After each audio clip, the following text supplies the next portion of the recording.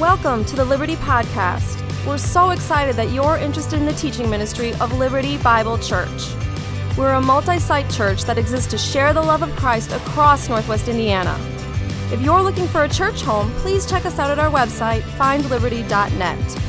Thanks again for joining us as together we're transformed by the teaching from the Word of God. Well, I knew something was wrong with me when I found myself reaching for my phone at a red light to check my email. What kind of person would do that? I mean, it's dangerous to be on your phone while driving, even if you're at a red light. It's pointless because it's not like I could have responded in any meaningful way to any of the emails I would have read. And it's awful because email is awful. Email is where any random stranger on the internet can ask you anything they want from you and expect you to give it to them. We should abolish email forever. So there I was, checking my email at a red light, becoming a danger to do something I hate. What is wrong with me?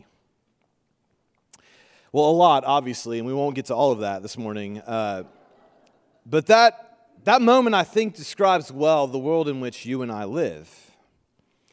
A world that offers us and expects of us everything all the time. We can buy things, we can eat things, we can work at any hour of the day. We live with constant access to the internet. We're checking our phones, our watches for news and updates all hours of the day. We're always fielding new requests, finding new problems we have to solve. One day bleeds into the next, and it all adds up to an exhausting life. And so I want to ask, why are we choosing to live this way? Might there be a better way to live? My answer is yes, and that invitation to a different and better type of life is embedded in this ancient practice, the Sabbath. And so this morning we're beginning an 8-week series on the Sabbath to dream of the possibility of a different type of life, a life of rest, of wholeness, of peace and goodness. A life where a red light is not the opportunity to reach for our phone, to cram one more agenda item into our day, but a red light is the chance just to stop, to rest. For the next minute, I don't have to do anything. And so this morning, as we begin our series, I want to explore two questions together. First, what is the Sabbath life? And secondly, why is it so hard for us? So first, what is the Sabbath, or what is a life that's built on the Sabbath? And I realize many of us hear the word Sabbath and we don't think rest. You think maybe about some of the real weird rules people have created around the Sabbath. Maybe you're like one missionary kid who, when he heard of the Sabbath and learned he was not allowed to swim on the Sabbath, found the Sabbath another perfectly good day about to be ruined. And I would just ask, like we read all of Genesis 1 and 2 up to the Sabbath, did you hear anything in those verses that would lead you to apply those verses to mean, do not swim on the Sabbath? And so if you're skeptical of the Sabbath, maybe not excited about this series, I understand. And I hope you'll give us the time and space to wade through some of the weird ways people have taken what God says about the Sabbath and then tried to apply it to our real life. And Genesis 2 is a great place to begin. That there are two words in this passage that sort of define what the Sabbath is for us. His first explanation of the practice he's going to detail out through the rest of the Scriptures. Two words here in Genesis 1 and 2 that begin our definition of what the Sabbath life is. The first word is stop. The Sabbath life is to learn how to stop. Maybe you hear that and say, I didn't see the word stop in Genesis 2, and you're right. So let me reread verse 3 of Genesis 2. So God blessed the seventh day and made it holy, because on it God rested from all his work that he had done in creation. So the word rest there, it's the Hebrew word Shabbat, which means rest in some cases, but it mostly just means stop, cease. That to Sabbath is to learn how to stop, to cease. So God stops. Why? Well, it's not because he doesn't have anything left to do. I mean, God's command to the human beings in Genesis 1:28 is he blesses them and says to them, be fruitful, increase in number, fill the earth and subdue it. And so God's vision of the earth is one full of human beings, flourishing and cultivating the earth. That work's not finished. It's just started. Yet God stops mid-task. And that's important because one of the reasons it's hard for me to Sabbath, and I would bet for you too, is, well, you haven't finished what you need to finish yet. An email needs to be sent. A phone call needs to be made. In my case, a sermon needs to be finished. I can't stop because there's more left to do. And God speaks to that on the first page of the Bible. There's more left for him to do, but he stops. So we can Sabbath even though we never finish. God stops and ceases, even though his vision of what the world is to become has not yet been fulfilled. So that's word one. Sabbath is about, whatever it is, it's about stopping. But the second word is the word bless. The Sabbath life is to enter blessing. So God doesn't just stop. He stops to bless. Then God blessed the seventh day. Now I realize the word bless sounds like a religious word. Maybe at some point some southerner has said to you, bless your hearts, and it sounded mean. It was. So what does it mean? What's the biblical sense of blessing? Well, hopefully you're paying attention. It's one of the reasons why we read all of Genesis 1 this morning, is anytime a word shows up, the first thing we should ask is, well, how is it used in the passage already? In Genesis 1, the word bless shows up twice. So listen again to verses 21 and 22 of Genesis 1. So God created sea creatures and every living creature that moves, with which the waters swarm, and every winged bird. And God saw that it was good, and God blessed them, saying, be fruitful and multiply and fill the waters. Multiply on the earth. So do you see it? God's blessing is to say to all the animals in the air and in the sea, fill it all up. Multiply. Here's the second time the word blessed is used. Genesis 1:28. God creates the human beings and says to them, be fruitful and multiply and fill the earth and subdue it, after he's blessed them. It sounds familiar, doesn't it? Fill it up. That's blessing. It's fruitfulness, it's multiplication, it's fullness, it's filling.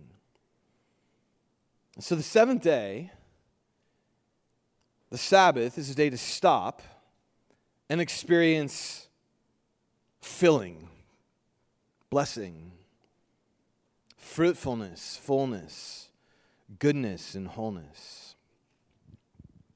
That's the Sabbath life. A life where we stop in order to enter the blessing of God, to experience the blessings of God, to stop our work and to be blessed by God. I mean, do you see the type of life God's creating or creating the vision for in this verse? He doesn't want you to be restless, frazzled, worked to the bone, worn out, or tired. He wants you to be able to stop and be blessed by him. Now, most commentators point out the story we get of creation in Genesis 1 and 2 is very different than the other stories of creation that the people of Israel lived among. That another culture they lived among was the Babylonian culture, and they had a story about creation and work. And there was no Sabbath in that creation story. That story, it's called the Enuma Elish, and what happens in that story is the gods end up in a war together. Some gods die, some gods live, and the dead gods become the earth. Their body becomes the earth. And so now the gods that won the victory, they have this earth they have to take care of, but they don't want to take care of it because that's too much manual labor. So they create human beings to do all the work on the earth so they can have their rest. So the story of the Enuma Elish is the gods create human beings to do all the work so the gods can have all the rest. Humans do the work, gods get the rest. And it explains that's why human life is so frazzled, exhausting, nonstop, burdened, tiring. And probably the life many of us are living in this room. Which means if that is the life we are living, might we be listening to the wrong story, the wrong people. God does not want you to live a tired life. He stops in order to bless. And through the rest of the scriptures, we'll invite human beings to enter into that blessing. Have you? If you're like me and you're checking your phone at your red light, or you're texting while you're driving, or you're scrolling through social media while watching TV, while your sibling is having a conversation to you, while you're also checking your email, you're probably frazzled and tired. And so let's go to question 2. Why is this so hard for us? Why is this? Think about this. God's like, hey, I just want you to stop so I can bless you.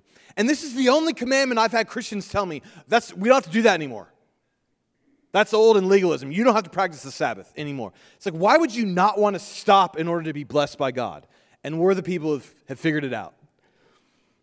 But you read through history, and I understand that response, because people have taken the direction of the Sabbath one of two ways. One is legalism, where there are, just Google weird Sabbath laws, and it's amazing what human beings came up with. And Kevin Earhart preached on this a few months ago. And my favorite was, and make sure I get this right, hold me accountable.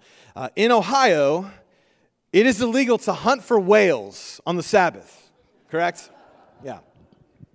What guy read Genesis 2 and was like, hey, we cannot hunt for whales here in Ohio. I just read Genesis 2. This is very important. Let's make a law about it. Someone did that. Legalism around the Sabbath, it gets weird, and it will get weirder through the series. And that will be we will try not to make this weird for you when we start to invite you to consider practicing the Sabbath. So that's one direction, is legalism. But the other direction is to ignore it. And while I want to guard against legalism in this series, in our cultural moment, I believe our problem is not that we've embraced legalism with respect to the Sabbath. We've rejected the Sabbath. And we've embraced a busy type of life God would never call us to. We're so busy we will text and drive, turn our car into a weapon because we're in such a hurry. We're in such a hurry we eat in cars because we have no time to sit down, look someone in the eye, and enjoy the miracle of food with them. We're so busy we brag about not taking vacation time. We work long hours and neglect our families and consider it a badge of honor. And I realize many of you right now are thinking, Tim, I could never take a Sabbath. It's not realistic. Well, my initial response to that is, it was realistic for God, and He's more important than you. So why can God stop, but we can't? And in many ways, that's the question we'll be meditating on throughout this entire series, because this isn't going to be about a practice necessarily. It's about what's happening in this seventh day that God's inviting us into. And a lot more will come out than just our inability to not stop working. So why can God stop but we can't? Why is the Sabbath life hard for me? I'm going to give at least 3 answers to the question for this morning. The first is we cannot stop because of what we value. On December 1st, 1930, as the Great Depression began to take hold, W.K. Kellogg, the cereal man, wanted to help the poor and to create more jobs in his factory. So he decided to replace the traditional 3 8-hour daily shifts in his Battle Creek, Michigan cereal plant with 4 6-hour shifts. That would create 30% more jobs desperately needed by the unemployed of his city. But in the first year of this experiment, Kellogg paid his existing employees for 7 hours, even though they were only working 6, so that they did not lose too much income. Then by the second year, he had raised the wages back to the 8-hour level. Because of new technology, there was increased productivity, and Kellogg shared that increase in profits with his workers. This was so amazing, the U.S. Department of Labor sent researchers to the plant to see what was going on. And what they found was 85% of the workforce preferred the 6-hour shift because it provided more time for family, more time for leisure, more time for home duties. And the word they used most to describe their experience was freedom. When workers were forced to work less and make less money initially, they found it freeing. Well, during World War II, the plant was forced to go back to 8-hour shifts by a law passed by Congress to support the war effort. But once the war was over, the plant was given the choice. Work 8 hours and make more money than you used to, or go back to 6 hours and make less money but have more freedom. And what do you think they chose? Less money, more freedom.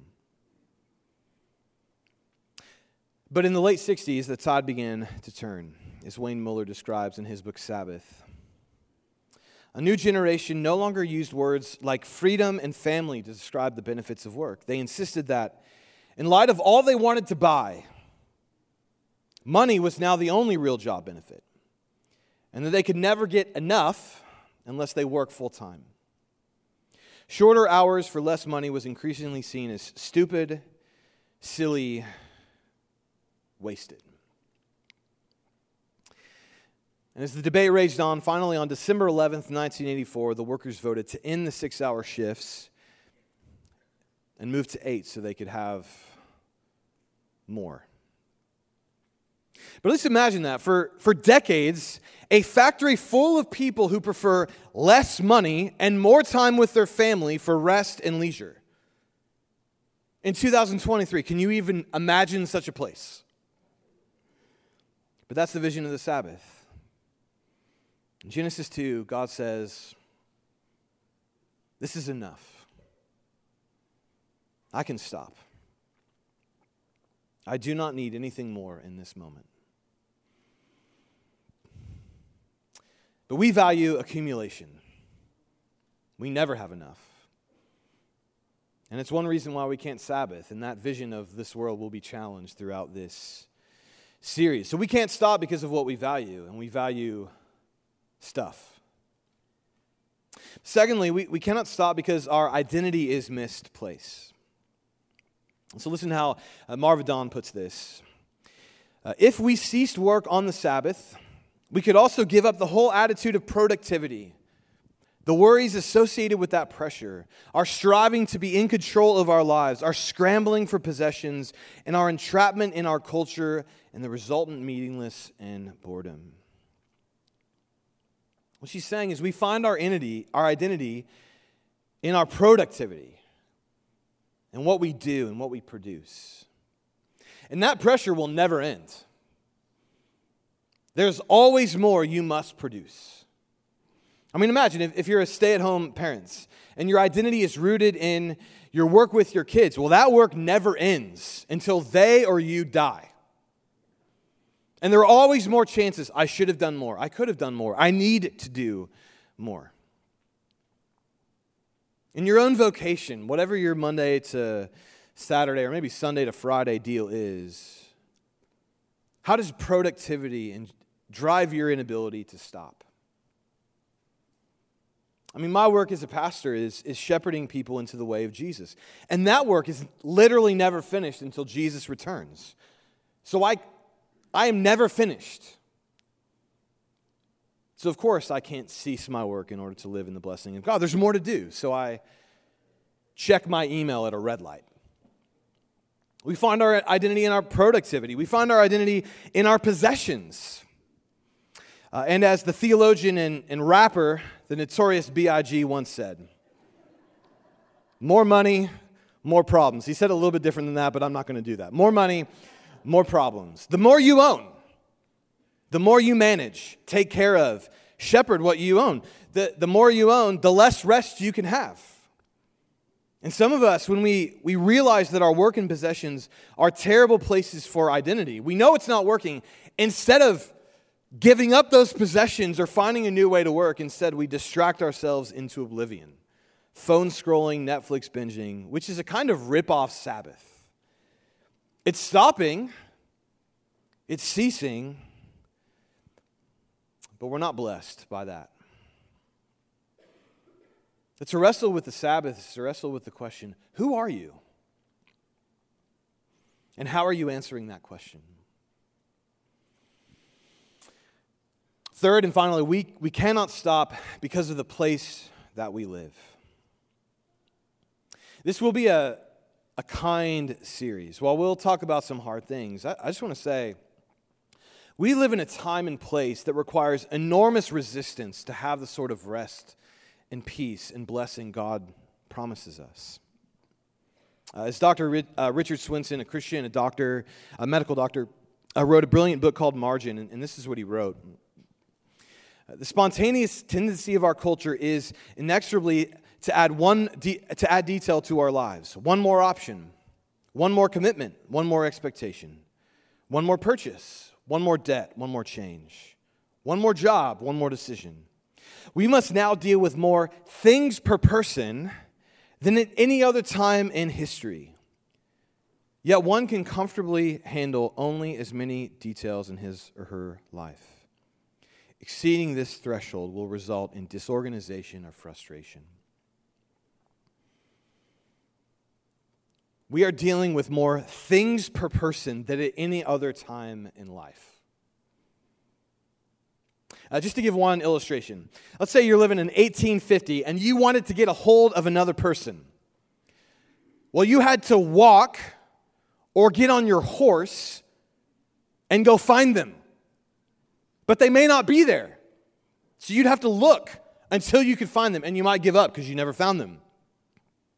Well, however long later, telephones are invented, and then you could call someone, but they had to pick up when you called them. And if they didn't pick up, and you needed to get a hold of them, well, then you had to go get on your horse and go find them. Well, fast forward a few more decades, then you could leave a voicemail. And now they are expected to find you. You don't have to look for them. You leave them a message, now they must come find you. Well, fast forward today, and it's not just that our phones are in our pockets, but we can text, call, email, because we all know we're checking our email at red lights, and we expect that person to get back to us right away. So everyone in the world has access to you immediately.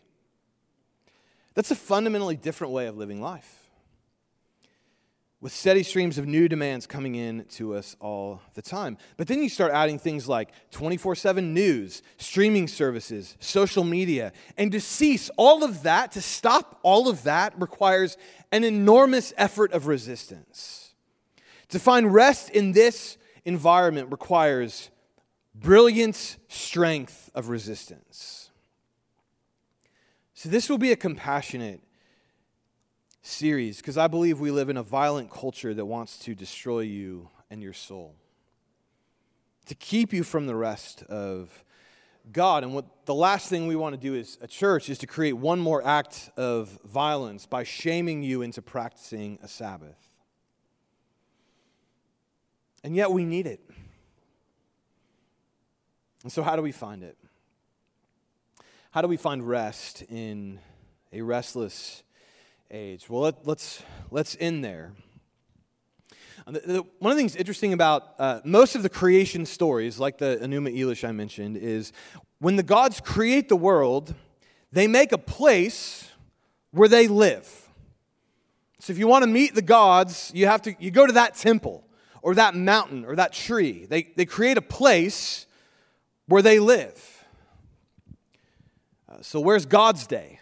Or where's God's place? And I just answered my own question. Verse 3. God blessed the seventh day and made it holy. God doesn't indwell a place, but a day. The seventh day. That's weird. How do you make a day holy? Well, it gets weirder. Hopefully you notice all through Genesis 1, we hear a refrain about each day. And there was evening and there was morning, the first day. It's verse 5. And there was evening and there was morning, the second day. Verse 8.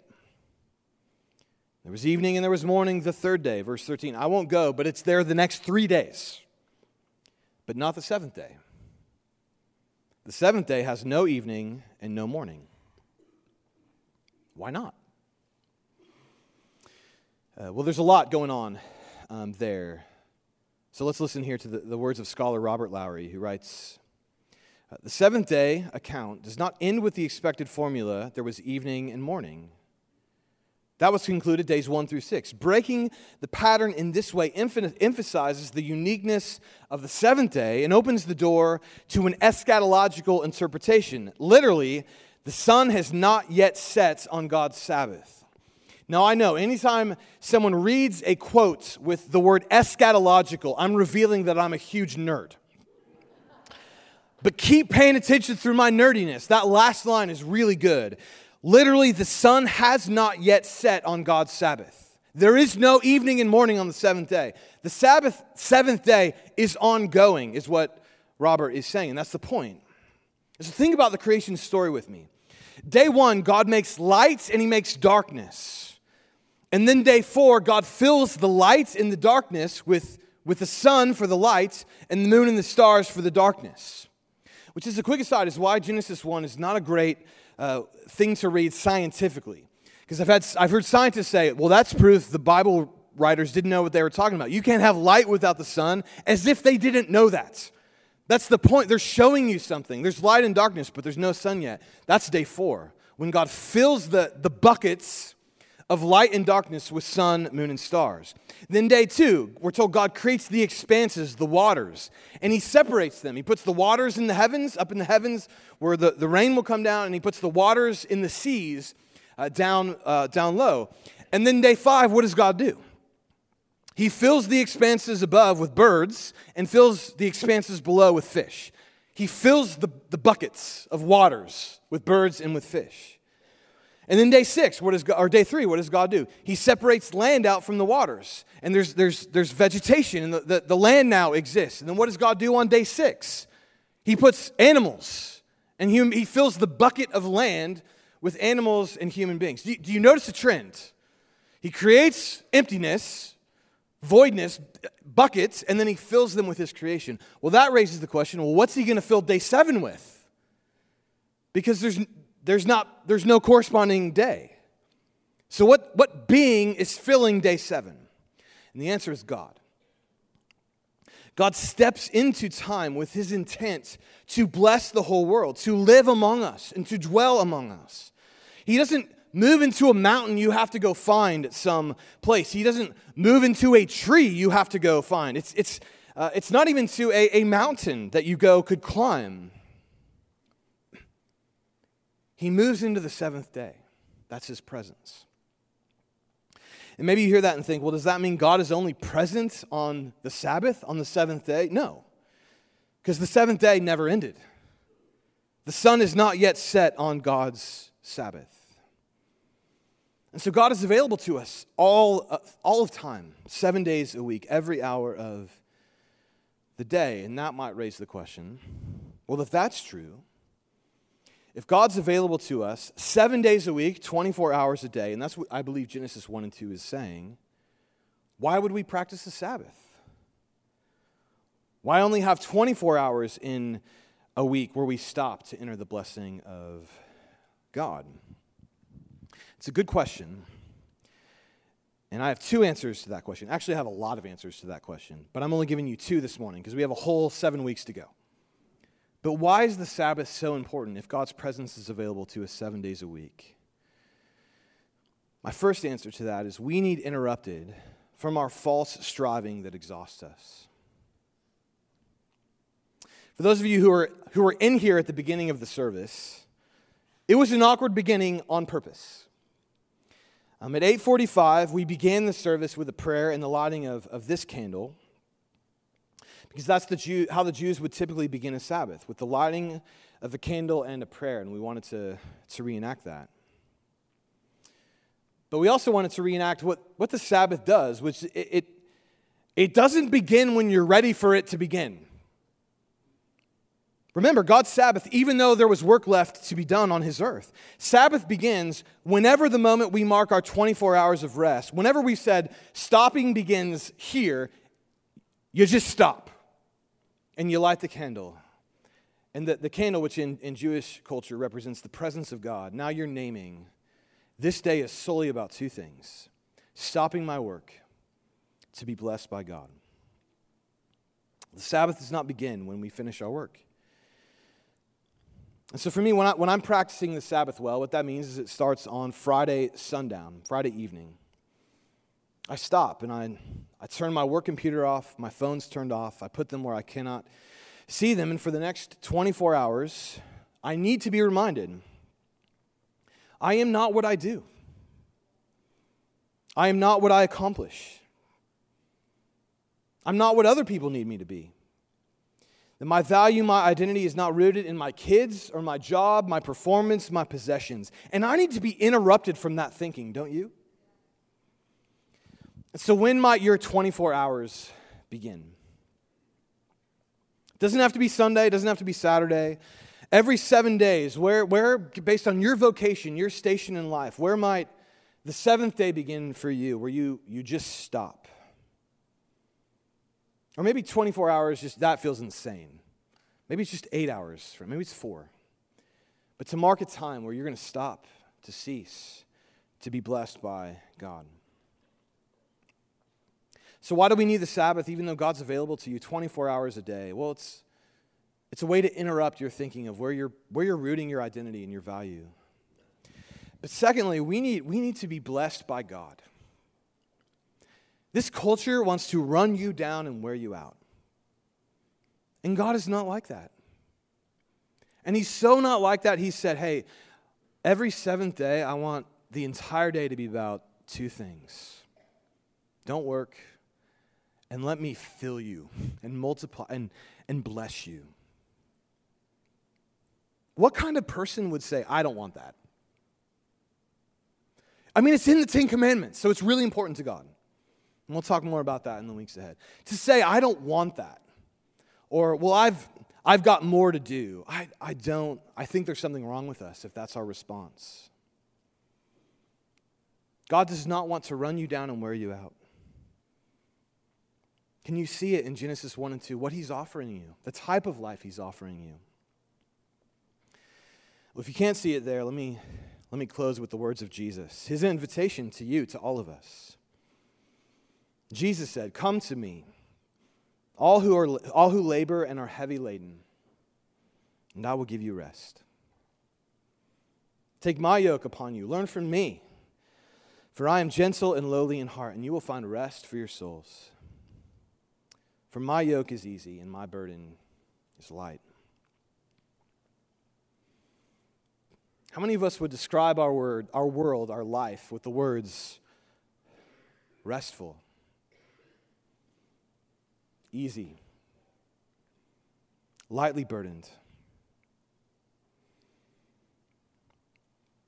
Well, if that's not you, then you're not learning from Jesus, according to Jesus.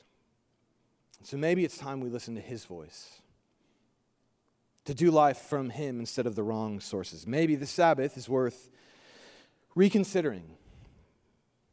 I mean, what an invitation, these words, to you and to me. What a totally different type of life than reaching for your phone to check your email at the red light. Let me pray for us. Father, we give you thanks that when you step down into creation, your invitation was to one of rest, to learn from you how to do life differently. So now, as we begin that conversation, we have a lot to learn from Jesus and what he said, what are in the scriptures about the seventh day, what it means, what you're doing in that day for us and to us. But for now, we need to experience your rest and peace. And so I pray as we come to your table, we would do that. You would do that for us. In Jesus' name we pray these things. Amen. Thanks for being with us today. If you'd like more information on our church or a place to connect, you can check us out on the web at findliberty.net.